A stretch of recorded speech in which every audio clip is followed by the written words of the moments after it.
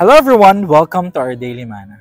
In our life, there are a lot of variables and situations where it's uncertain for us. And looking at those situations, it can actually cause anxiety and fear within us. And you know what? Anxiety is actually categorized as something that we are worried about, that things might not go our own way, or things might happen that is not actually there.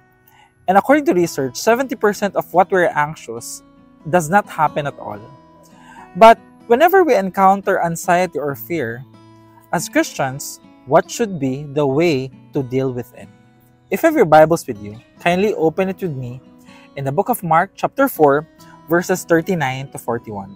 The word of the Lord says, "And he awoke and rebuked the wind and the sea, and said to it, 'Peace, be still.'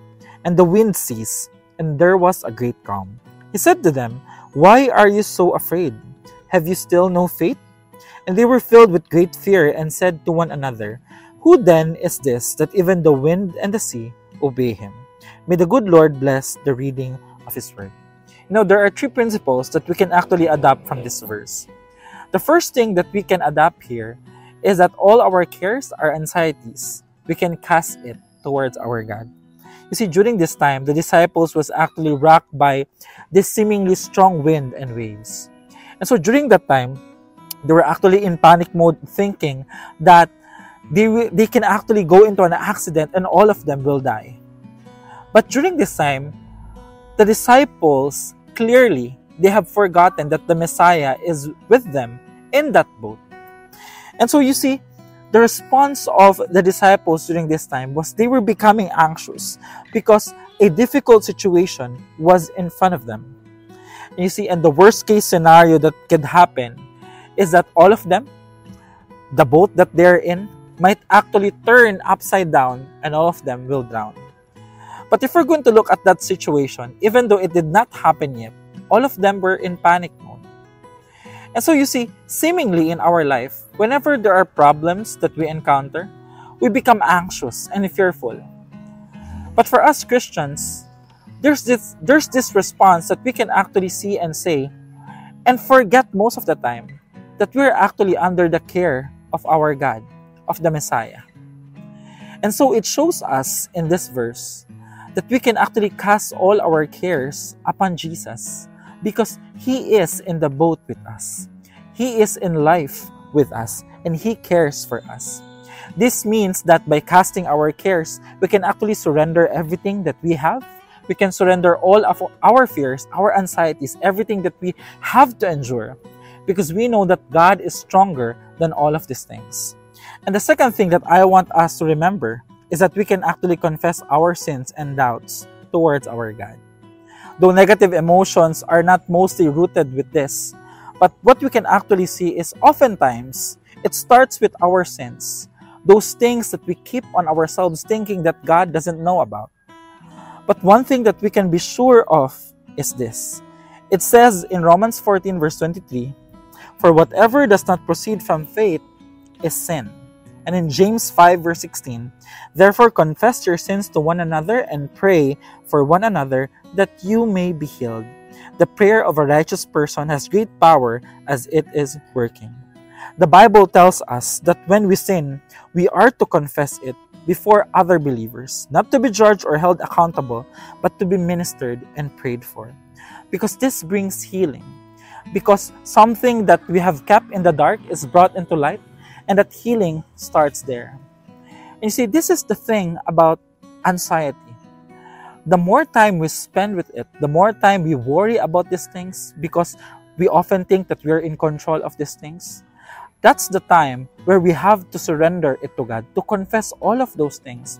Because we know that God has the only solution towards our problems with the sins that we have. And thirdly, what I want us to remember is that we can confess our faith and confidence in God. In Psalm 18 verse 2, it says, "The Lord is my rock and my fortress, and my deliverer, my God, my rock in whom I take refuge, my shield and the horn of my salvation, my stronghold." One thing that I like about the situation where the disciples were worried, they were anxious about the situation where they were in, Jesus was just there, very calm, sleeping sound, Jesus was so calm and just there lying down. Because you see, even in that moment alone, Jesus knew that he was above the wind and the waves. And during this time, when Jesus stopped and seized the wind and the waves, the disciples were so shocked, they were so startled, that they even asked, who is this guy? Who is this person that even the winds and the waves obey him? And they confess their faith to Jesus Christ. You see, my brothers and sisters in Christ, the life that we have today, we are not exempted to any trouble, any hardship, any problem, any storms that we may go through or face in life. But here's the thing.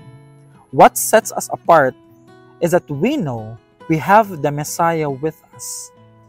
And the moment that we confess our faith and confidence in Him, it means that, Lord, I may not handle this correctly. Lord, I may not be too powerful. Or Lord, I may not be in control of this situation. And you know that. That's why I'm giving it to you. That's confession. That's declaring your faith in God. Because we start to understand that we are not in control of anything. Only our response towards this situation. So I hope and pray, if today you are facing that anxiety or fear in your heart, allow yourself to put your faith, your confidence in God, knowing that Jesus is above the winds and the waves of life, the problems, storms, difficult situations in life. And He cares for each of us. Allow me to pray for you. Our Heavenly Father, thank you, Lord, for granting us this word and encouraging us. Thank you, Lord God, because throughout the storms and problems that we have in life, we know that you are much powerful than all of these things. Lord, allow us to understand that we can stay at peace and be at peace in your hands, in your arms, knowing that you, our God, is fully in control of our lives. Thank you, Lord God, for your word. Bless your people. In Jesus' name we pray. Amen and amen. The Lord bless you.